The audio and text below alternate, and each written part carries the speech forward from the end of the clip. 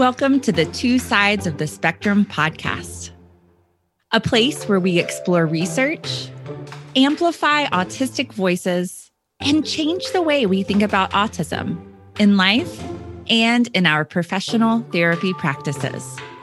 I'm Meg Proctor from LearnPlayThrive.com. Before we get started, a quick note on language.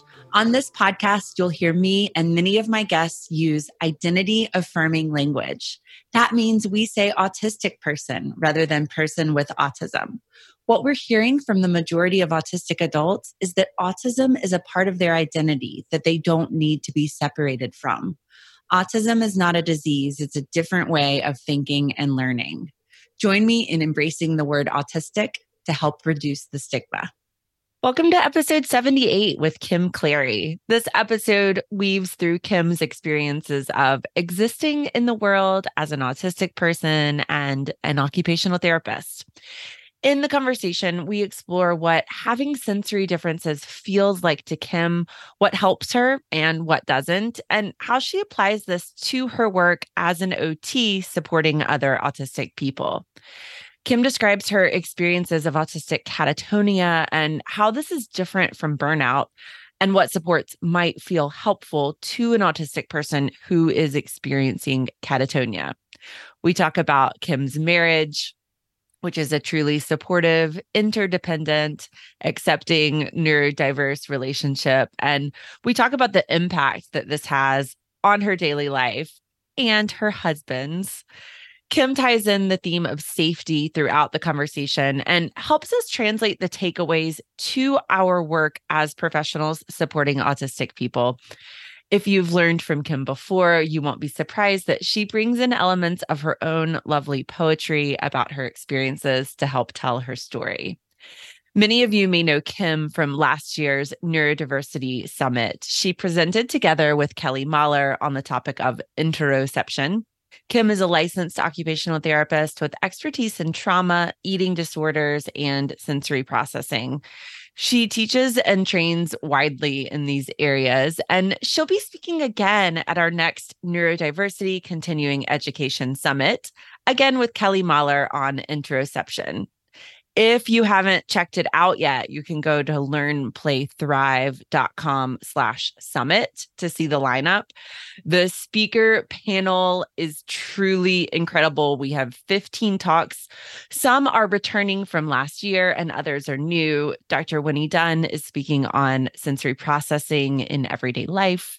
Registered dietitian Narmeen Hunani is speaking on neurodiversity affirming approaches to selective eating.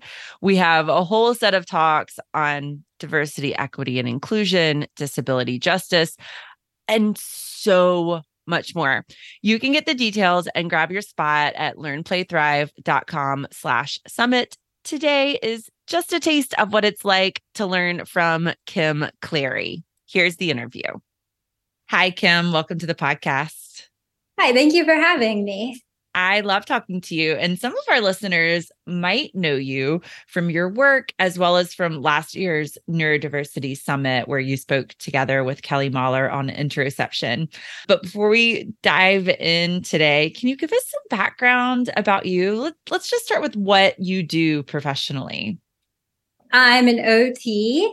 And I also do private consulting and talks. I mainly do a lot of educational talks on autism, and I do just special projects that people ask me to help with. Kim, how did you come to focus your work the way you do and practice the way you do? What's your story around how you arrived at this place? So this is going to be kind of long, but okay, I'm going to read a little bit. So for about a decade, I was in and out of psychiatric and medical hospitals for anorexia nervosa, which is the eating disorder. And during that time, most of my providers, well, all of my providers in those settings did not understand autism in adults, despite how hard I would try to explain it to them. And I was told that my autism was moderate to severe and that I would need to live in a nursing home. And then eventually I was also told that they were going to put me in hospice because I would never recover. And that was in 2015. I knew that they were wrong and that their assumptions and labels of me were wrong, and that I just needed treatment that accommodated and worked with my processing differences, especially those that overlapped with eating disorder and autism.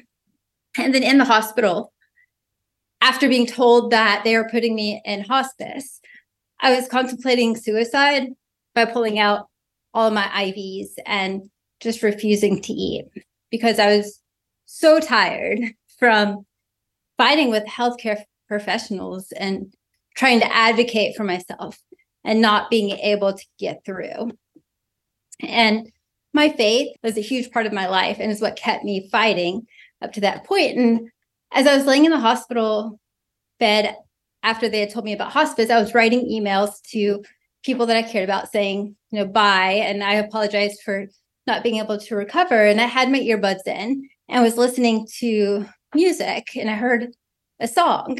And ironically, it was the same song that I heard when I bought my dog, Lucy, from the shelter. She's actually 17 this year. She still acts like a puppy. Aww. And the lyrics of the song were, what if your blessings come through raindrops? What if your healing comes through tears? What if 1,000 sleepless nights are what it takes to know you're near? And what if trials of this life are your mercies in disguise? We pray for wisdom, your voice to hear, and we cry in anger when we cannot feel you near. We doubt your goodness, we doubt your love, as if every promise from your word is not enough. And all the while, you hear each desperate plea. And then I just broke down and started crying and praying. And I told God that if I was able to conquer this situation that I was in, I would then dedicate my life to speaking on autism, especially autism in adulthood, and that I would educate providers through my story because I didn't want other people to go through what I did. That's so lovely. I appreciate you sharing your story and really you sharing your insight, both with your clients and also with the rest of us who are looking to get a deeper understanding of what our clients might be experiencing and how we can better support them really in any setting. I've had so many podcast guests at this point talk about the experience of needing medical care and not being able to get it because their providers didn't understand autistic people. It's just like there's barriers everywhere we look. And you do such a beautiful job of trying to help us dismantle those. Thank you. It's like the people who are supposed to help you, they're actually making matters worse and hurting you. And that's part of my motivation, is just to break those barriers down or help to break those barriers down. I'm interested in how all of these topics that we're going to get to in today's podcast episode sort of tie together around the theme of safety. At last year's summit, you and Kelly Mahler, like I mentioned, presented about interoception, and y'all talked about how knowing how you feel inside is essential for self-determination, autonomy, safety. Safety really became a theme of the whole conference through every talk. The core goal that our speakers were asking us to strive for wasn't like developmental milestones. It was safety for our neurodivergent clients. I'm wondering if you could speak about the lack of safety many autistic people may feel day to day, moment to moment, living in this world that's set up for neurotypicals. I think that in regards to safety, there's so many different ways that somebody can feel unsafe. And it is really important that you feel safe, because otherwise that's going to be what biologically, that's what your focus is going to be on, is to be safe, to survive. And I think that a lot of autistic traits, such as just the way that we think very detailed, I think very specific. I just see so much more, it seems like, than other people. And I notice changes. And when things are different, when there are changes in my sensory environment, or if there are changes in schedules, it puts my whole world upside down. And I get very confused and I don't feel safe because I don't know what to expect. And I think to better explain this, can I share something that I wrote in a journal one day? Please. Okay. So this was when an unexpected guest came to visit my dad one afternoon, I think last year, actually. And this is what I wrote. I do not know left from right nor up from down. My world is chaos. I feel uncertain and unsafe. I want to run away in the woods where life makes sense, where I can breathe, where I know I will be safe. I do not know how I will cope. It feels as if I'm in a war zone where everywhere I go is unsafe and unexpected can happen. I just need calmness and consistency and routine and a place where I can regulate. I need to make sense of this world. Without these, I'm not going to be able to think, move, or interact with others. And that was just from a guest coming unexpectedly and that change. And the autistic brain often struggles with prediction. And that's why we thrive on consistency. That's why it's important to have things the same. And because when we don't know what to expect, our brain focuses on the current task. And if it focuses on the current task, but when there's something different, our brain goes into processing those differences into bits and pieces of new information. And whatever task is at hand is not as important as trying to determine whether I'm safe. And I need that time. So something unexpected doesn't give my brain enough time to piece together everything to know I'm safe. And then it just goes into survival. And it's the same thing with sensory stuff. So I interpret sensory information differently depending on environmental factors. When I go into different lighting, my eyes see very different in different lighting. Things can be stretched out in one lighting. It can be moving funny. I have a lot of visual distortions based on how my eyes are perceiving what I'm seeing. And same thing with my other senses, and also how my body reacts within those situations. It can be unknown and it's not in my control and it's unpredictable. And again, unpredictability leaves me feeling unsafe in my body, even within known environments. So I think for a lot of people with autism, well, as far as interoception goes, understanding what all those differences are inside of you. When I go into a room and I'm experiencing these distortions, knowing that it's because of how I'm processing the sensory information, that helps me to feel more safe because it gives me a reason as to why I'm experiencing what I am. That makes a lot of sense. And I think is a really important missing step in a lot of the ways that we support autistic folks. You have so much insight. You're explaining, I had this unexpected visitor, and then I felt very unsafe and dysregulated because I couldn't have predicted that. That didn't feel good to me. But you have all of this insight that you've developed over time. And often we're looking at our autistic clients who are dysregulated, and we are missing the step of walking through the process with them of figuring out how they feel and figuring out what types of things make them feel that way versus supporting them in feeling safe. And it's powerful to hear you describe your own process and your knowing, I would feel safer in the woods. I would feel safer if I had more predictability, more routines. I would feel safer if this lighting situation were different. It's really powerful for folks to have those tools and be able to identify them and advocate for them. And yeah, because like once you identify it, you're able to pre-plan. And then if something happens that's unknown, like I can't control the world and the environment as much as I want to. I can't. But I can pre-plan for situations so that I feel safe within those unknown situations. Yeah, when we talk about things like visual supports and schedules and to-do lists, I always try to be really clear with therapists and teachers that the goal isn't to like make this, schedule of what your school day looks like and laminate it and have it become this memorized routine, because it's invariably going to change. And the kindest thing we can do is to be able to show in a predictable way that the change is happening, not kind of brush it under the rug. Well, this is how it usually is, so we're just going to show you this executive function support. And, on that day that it changes, well, whatever, we just won't use the schedule. It's kind of the opposite of what's helpful, of being able to say, here's what we usually do. Here's the change that's happening. Here's how I can support you, or how can I support you in coping with that change?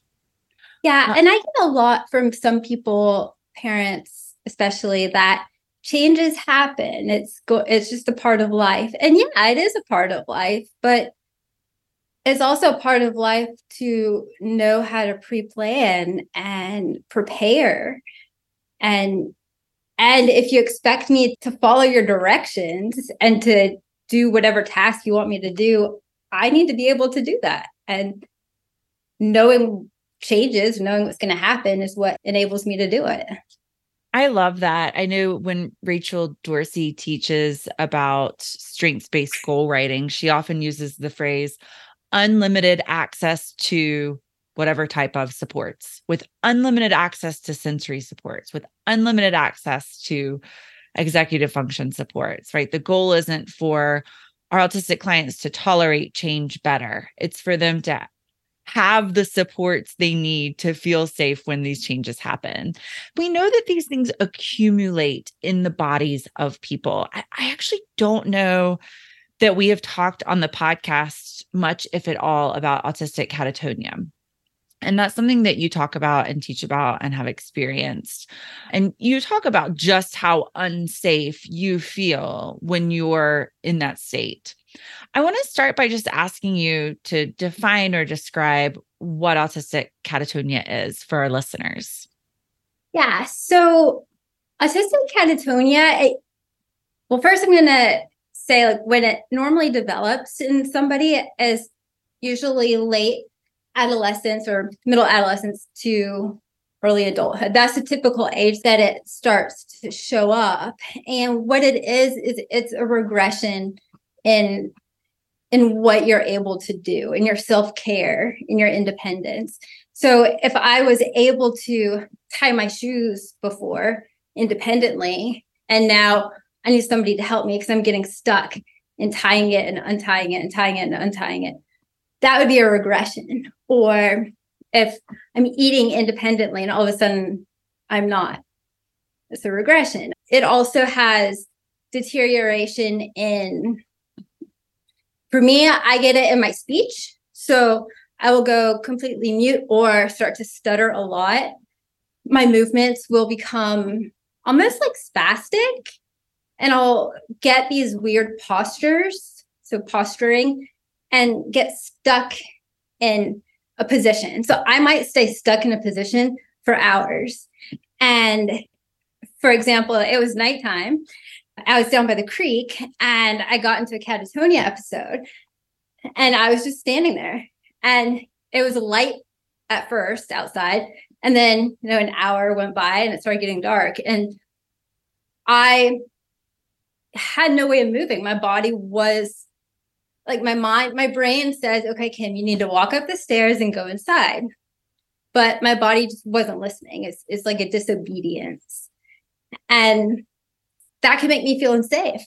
There are a lot of bears where I was living, and it was bear season, and they come out at night. And not being able to communicate or say anything either, and scream out to my husband, I need help. You can get into an unsafe situation. With catatonia also, sometimes you see something called automatic disobedience, which is when you tell the person or ask the person to do one thing and they do the exact opposite. And it's not that they do it on purpose. They might want to follow your directions, but their body disobeys their brain. That's how I say it. Can you talk about how this is different from sensory overload, stress, and burnout? Yeah. So With sensory overload, that's too much sensory information coming in.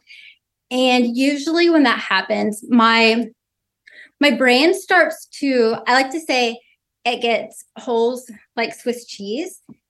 And the pictures that I think in start to get black in spots. And it becomes hard for me to decipher them. And then it just goes blank. So in sensory overload, my mind usually goes blank. And it comes on usually pretty suddenly. Catatonia can come on suddenly as well. But my mind doesn't go blank. I'm able to think. I'm able to even walk myself through directions. And my body just won't do it. And stress and burnout, that's usually something gradual that happens. And so when I'm burned out, I'm exhausted physically, mentally, emotionally. But I'm still in control of my body, and I'm able to, it listens to what I want it to do. It's not going to get stuck in a posture. And I can usually back it up and say, okay, this is a response to all of these things that are happening. But with catatonia, sometimes it can just occur instantaneously. Yeah, that distinction makes a lot of sense. I appreciate you sharing your experience there. I know you had a poem that you wanted to share from one of your catatonia episodes. Did you want to read that? Staring blankly at nothing with a spoonful of oatmeal clenched tight by curling hands. It's time to eat. I say to myself, take a bite, bring the spoon to your mouth. Eyes blankly gazing at nothing, paralyzed, I cannot move. 1, 2, 3.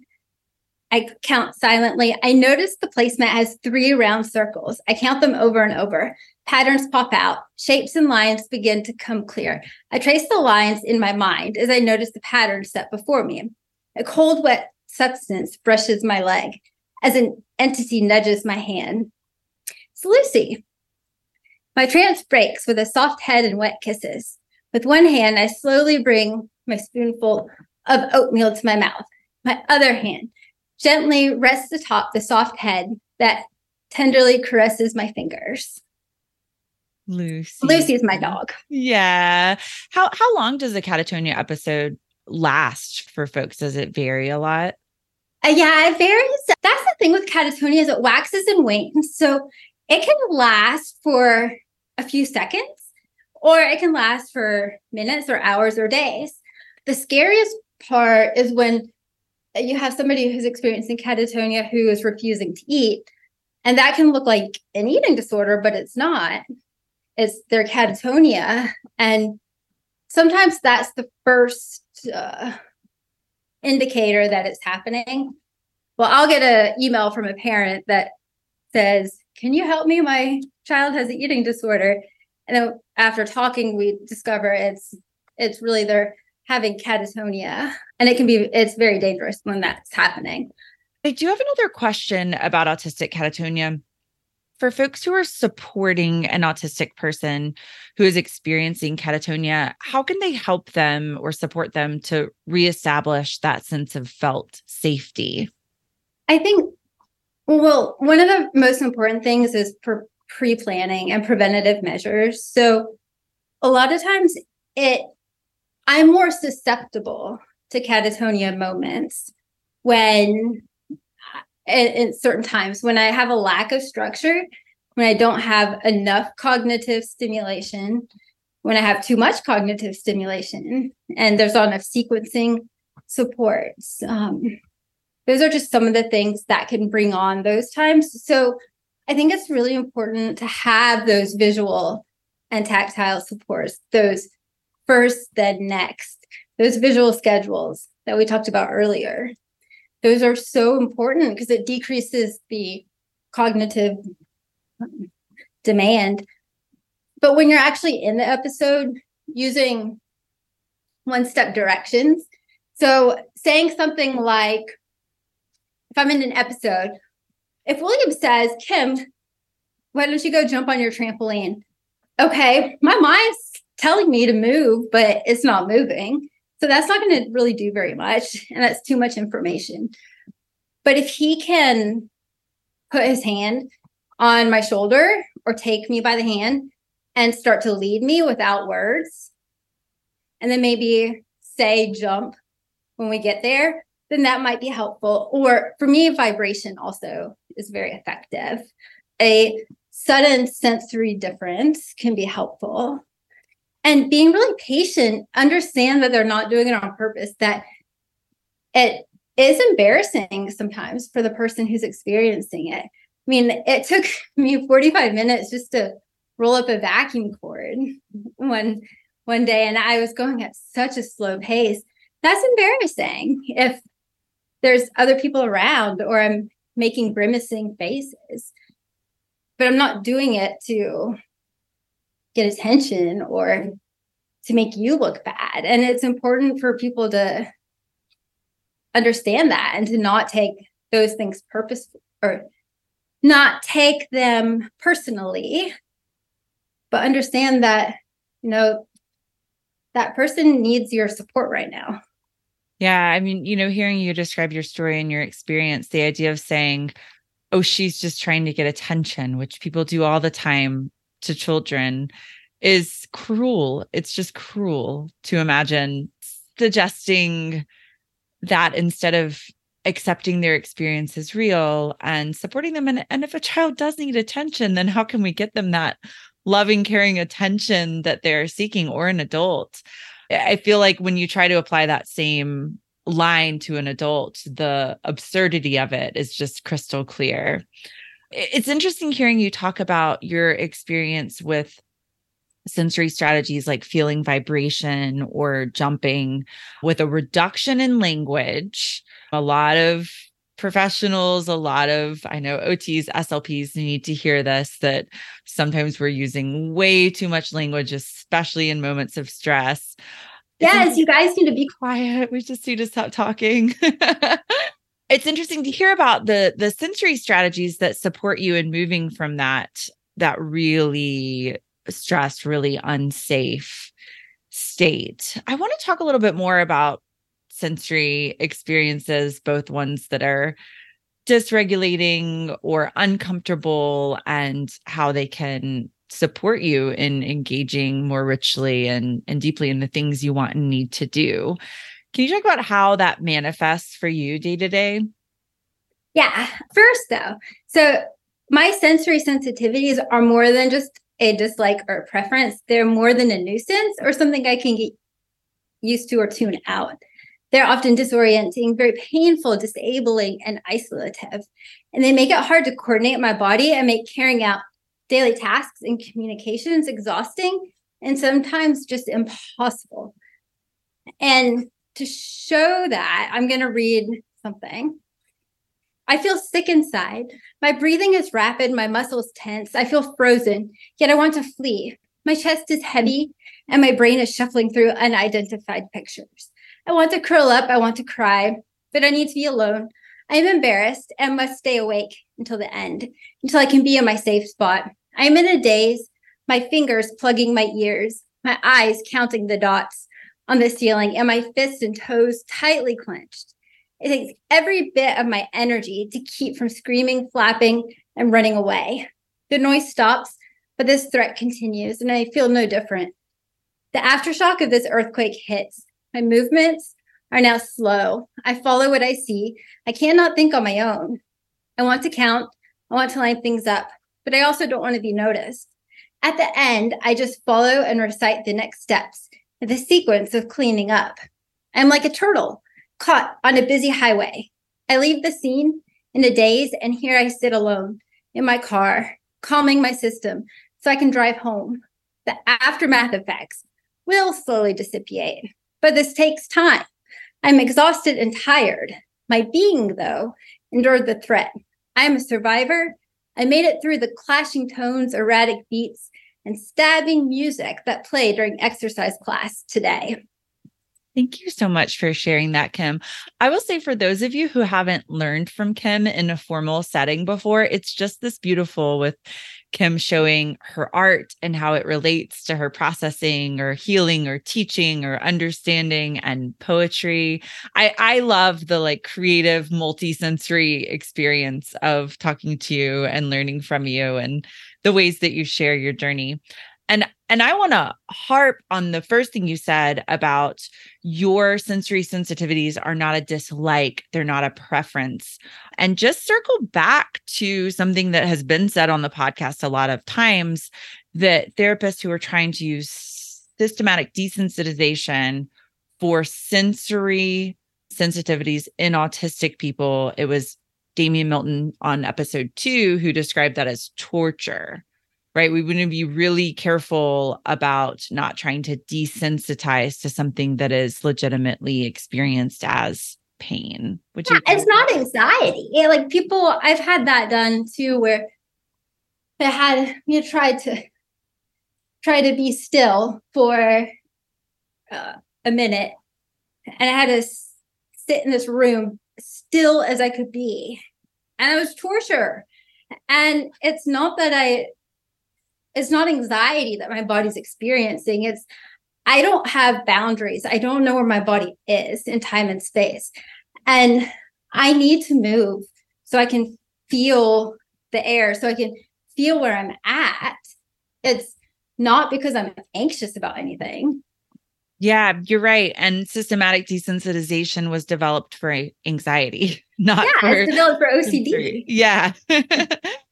Yeah. So I want to ask you specifically about your sensory experiences, because I love the way you describe these and I love learning from you on this topic. Let's start with vision. Talk to us about your experience of vision. Yeah.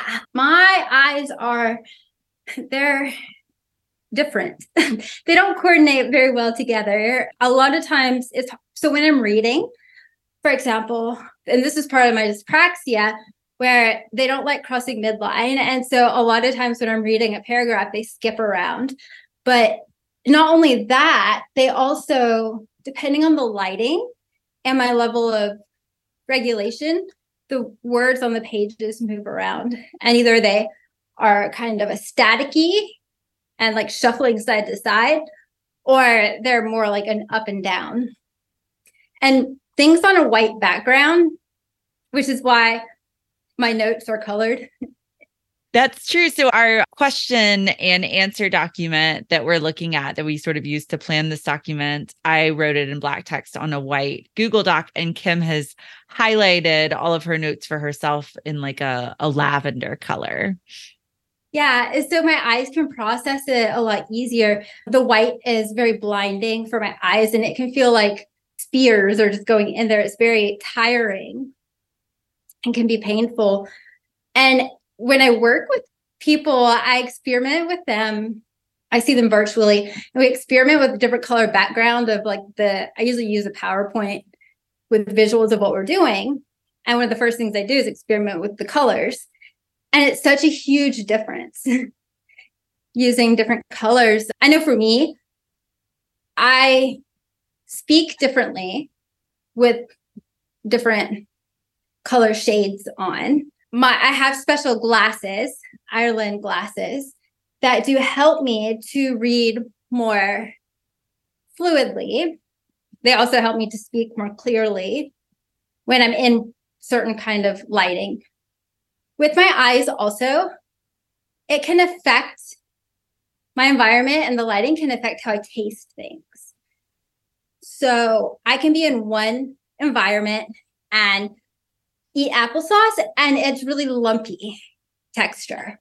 But then I'm in another environment and I eat applesauce and it's very watery, like thin liquid, because of the difference in the light.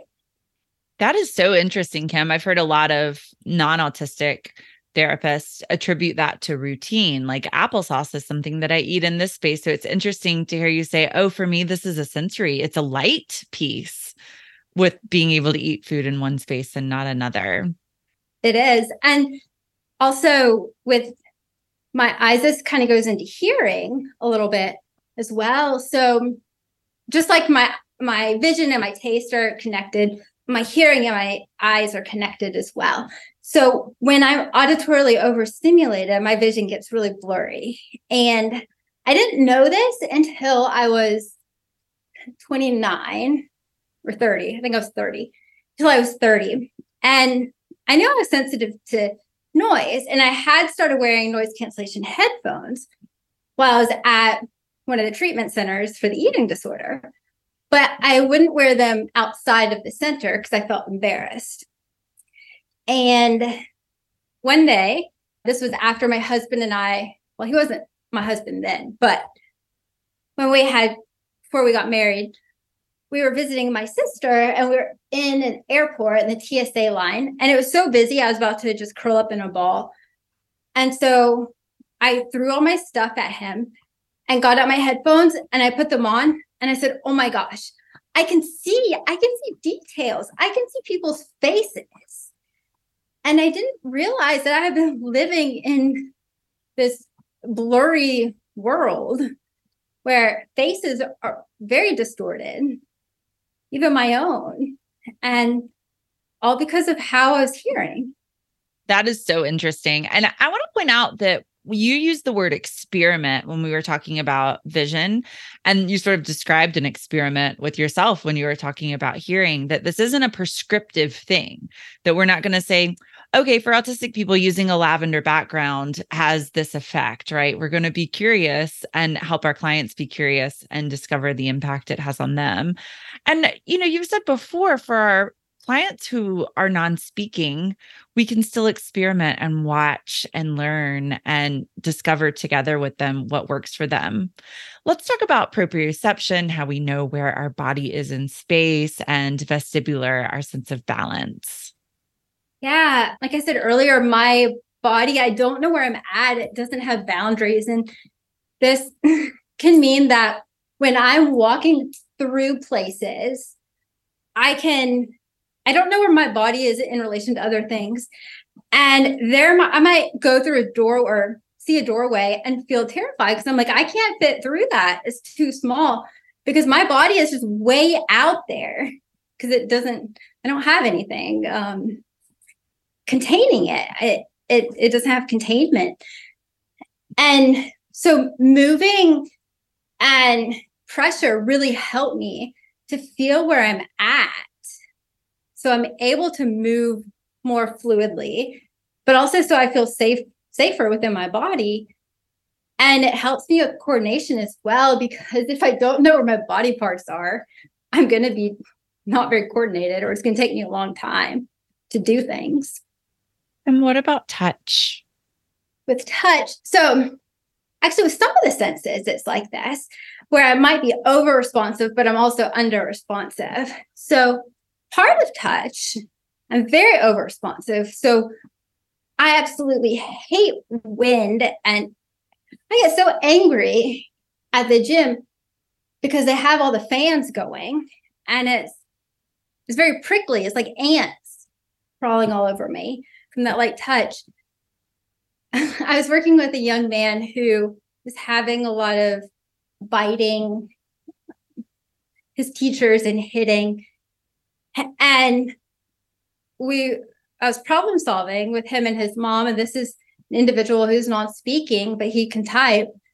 And it ends up that his desk is underneath a vent at school.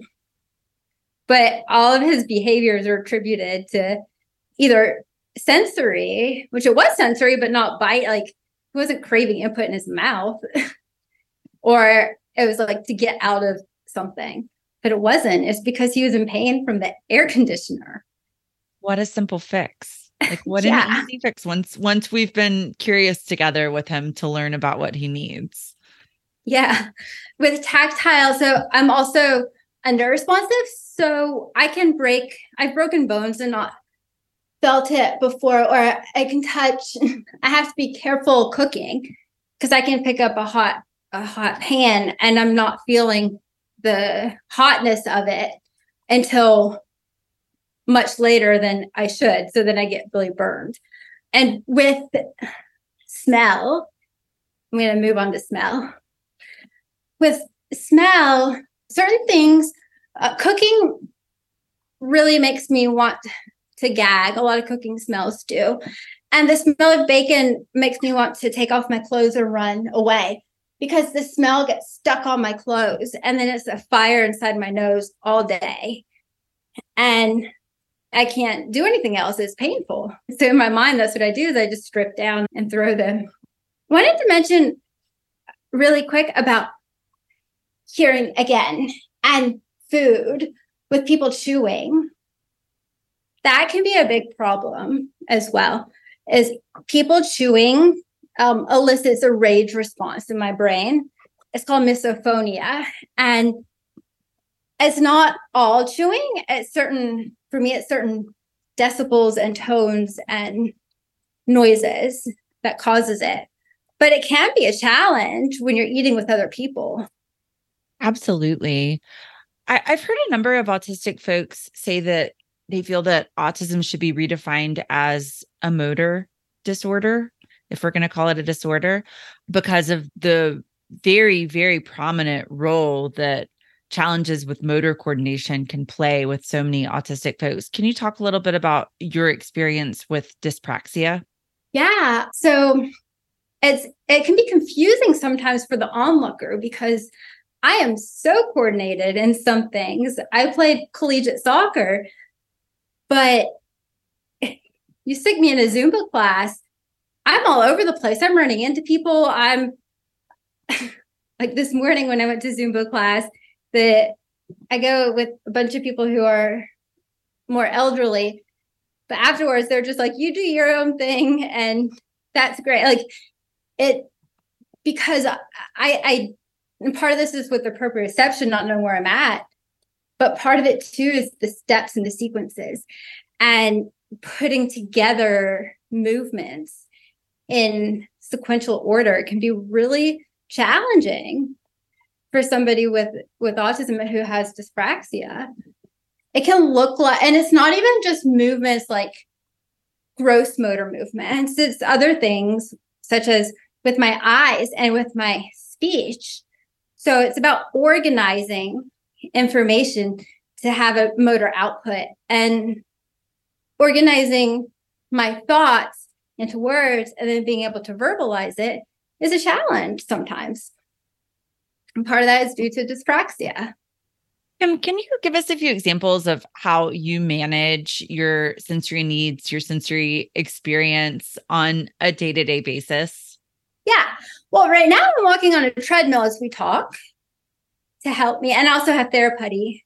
But I have to incorporate sensory stuff in everything that I do pretty much. And at first, when I was discovering what my needs were, when I was becoming self-aware, when I was going from not being able to do a lot of, I say not being able to live functionally because all my energy and time was spent just trying to figure it out. But once I incorporated sensory strategies and learned that, oh, if I wear my headphones at the grocery store, I can move around easier and pick out the items that I need easier. And it takes way much less time. And I'm not as tired. And once I figured all of that stuff out, it just becomes part of my daily life. But I have sensory bracelets that I wear at fidgets and special smells that I use in the morning and in the evening. And I carry a sensory bag everywhere. It's just a part of my life. And it has to be. I just really want to note how everything you're saying is about sensory accommodations integrated into your daily routine and your everyday life. It's not about going somewhere to do something that changes you in some way so that in a different moment you can do life. Right? I love hearing that because I think that's how we need to be supporting folks, is with accommodations and routines in their real life. What do you think? Definitely. Yes.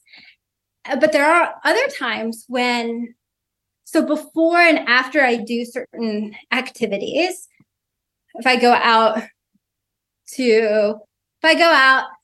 to a friend's house for a dinner, I'm going to need to do something sensory regulating before and after. But that's still just a part of my daily life. That's just like putting on my shoes for me. Not literally putting on my shoes is sensory regulating, but it's just part of my routine is what I do. And it helps me to engage. You can't make sensory coping as I was going to say optional, but that's not the right word. It's not something additional that you have to. It's just part of what you need to function. Absolutely. You mentioned how you might have a sensory routine to get you where you want to be before and after something like going out to dinner with a friend. Can you talk a little bit more broadly about the relationship between sensory processing and social interactions? Yeah, it affects it in so many different ways.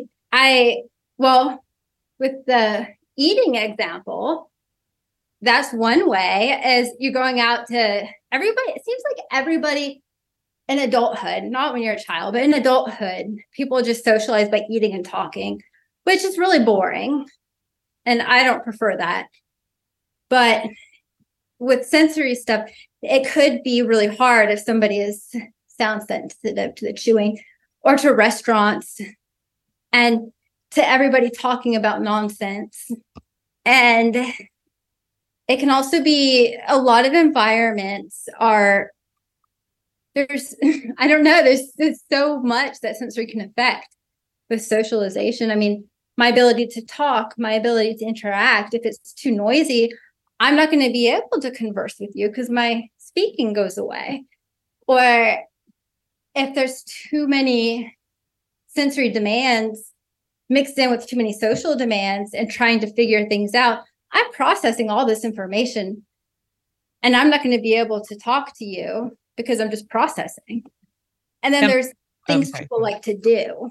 Like I said, adults just like to eat and talk, but I like to move and do things like rock mining. I was going to ask you what you like to do, but I don't share your sensory experience, but I do agree with you that eating and talking gets boring. What are your favorite ways to connect with your people? I like to walk and talk or hike and talk. I like to just meet in a group of like 1 or 2 people. Zumba is great because I'm not talking, but I'm socializing through my energy and through our movements. We're engaging in an activity together. I think my favorite ways are just doing an activity together, not necessarily talking always, but it has to be active. While we're on the topic of connecting, it makes me think about your relationship with your husband.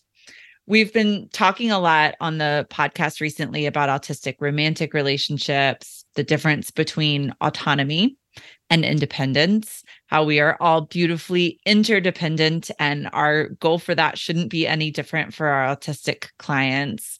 You and your husband have what it sounds like from all of your descriptions as a respectful, strengths-based, complementary way of being together. Could you share a little bit about that and how it looks and feels, just to hammer home the point of interdependence being beautiful and human for all of us? Yeah. Can I get him? Yes, please. Okay. I told him to be on alert, so hold on.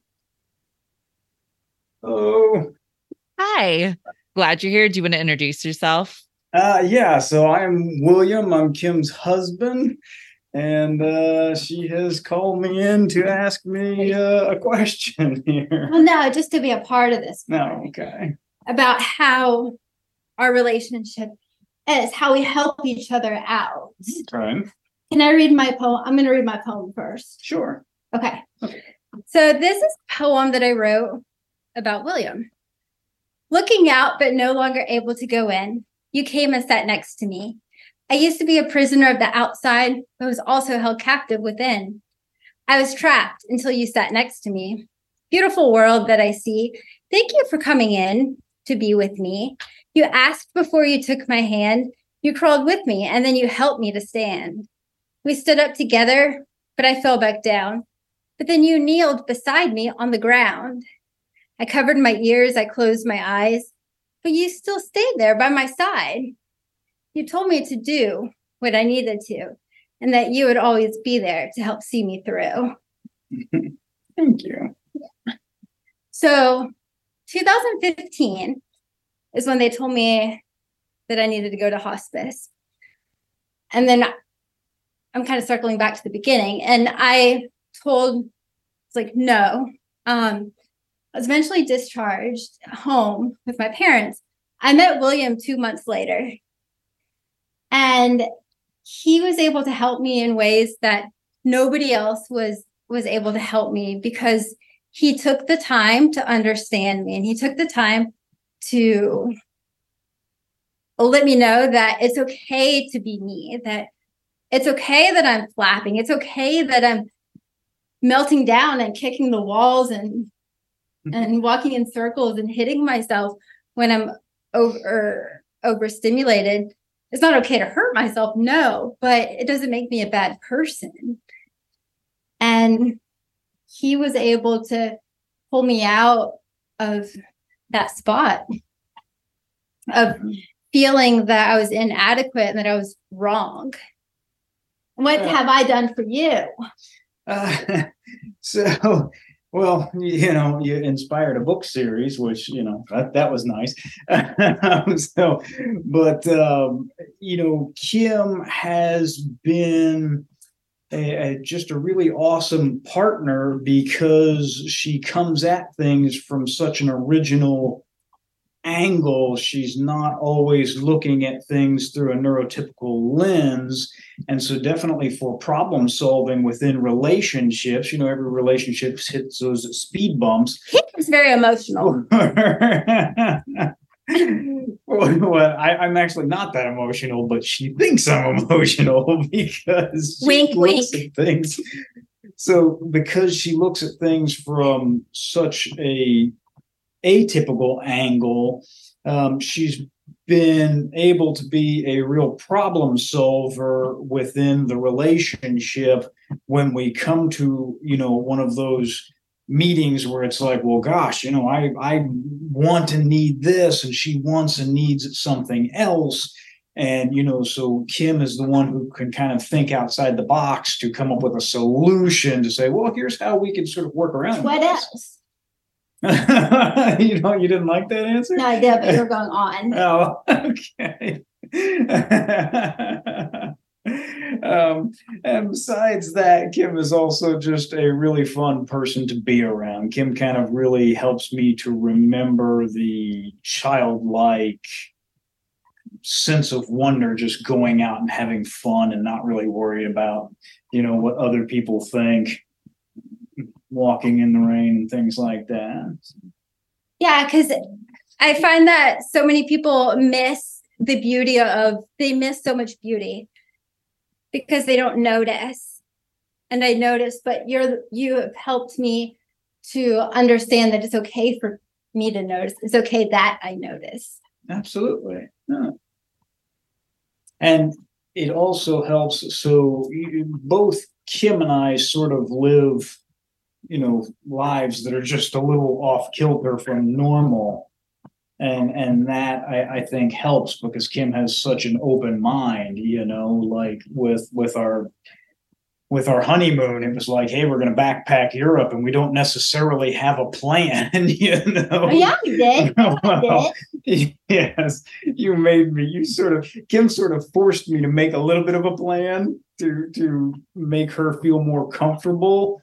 But at the same time, you were very much open to the idea of like, we're just going to kind of go explore and explore is the plan to learn what happens, whereas a lot of people would be like, I don't want, pack a backpack and bum around Europe on my honeymoon. I want to go to Fiji or someplace really, really nice, whereas Kim is much more open to those types of atypical adventures. Active and not sitting and eating. I'm so glad that I didn't have to try to ask a question anywhere in the moments after you read that poem. I'm just sitting here crying. But I'm also noticing like the dynamic that you have when you talk about in your hardest moments, he held your own strength back to you. And the way that you both describe this relationship as healing, it sounds like it's as accepting who you are, finding parts of yourself that get squashed, lost, especially for folks who are put through all different kinds of therapies. They get treated out of you. It sounds like such a journey of finding your deepest authentic selves, building your life on your strengths, accepting yourself and each other, and really celebrating that together. Yeah, I think that at the times when I start to fall down, he's there to help pick me up. And the times that he starts to fall down, I'm there to help picking him up. And if you would have asked me, 10 years ago to think about what my future would be like, it would not be this at all. And where I'm at with accepting myself. And it's so important to have those people in your life that accept you for who you are and help you to embrace the wonderfulness of you. I'm going to take that as our call to action as professionals supporting neurodivergent folks, that we can be sometimes the first to accept a child as they are and celebrate them and build their sense of self and intrinsic goodness, rather than the constant trying to change a person. It's lovely to see what that looks like as it unfolds in adulthood. So thanks for sharing y'all's journey together. Before we wrap up, Kim, is there anything you want to bring us back to, or any other takeaways that you hope people get from this conversation today?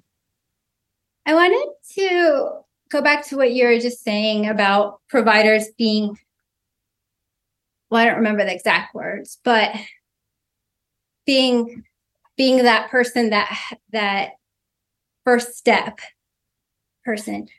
And that is so important. And it's also important to remember that you might be that first step, but you also might not see the results of that first step right away. And because it's a process, and you could plant that seed that ends up blooming into like just wonderful things, but that might be a little bit later down the road, but you can be that first one or that second one or that third one. It's just important that you're there for your clients. Thank you so much. Kim, what are you working on now, and where can we find you online? Oh gosh, what am I working on now? I have 10. You're working on a talk for the summit. We're excited about that. Yeah, doing a talk for the summit with Kelly Mahler, and we're doing it on interoception, which is a great topic. And people definitely need to come and listen to us talk. Not because we like to hear ourselves talk, but because you'll learn a lot. And I'm also doing a lot of stuff right now on sensory processing, a lot of different talks. But you can find my website, which is kimclairy.com. And William helped design it. But it does need to be updated. It always needs to be updated. I know. And feel free to email me, but email me not through the website, because sometimes I don't get it then. But I'll leave Meg my email to link. So people can email me if they have questions or comments or anything. We will put it in the show notes. Thank you so much. Thank you to both of you for sharing your time and insight and your stories today. Yeah, thank you. Thank you, everybody, for listening. Thanks for listening to the Two Sides of the Spectrum podcast. Visit learnplaythrive.com/podcast for show notes, a transcript of the episode, and more. And if you learned something today, please share the episode with a friend or post it on your social media pages. Join me next time, where we will keep diving deep into autism.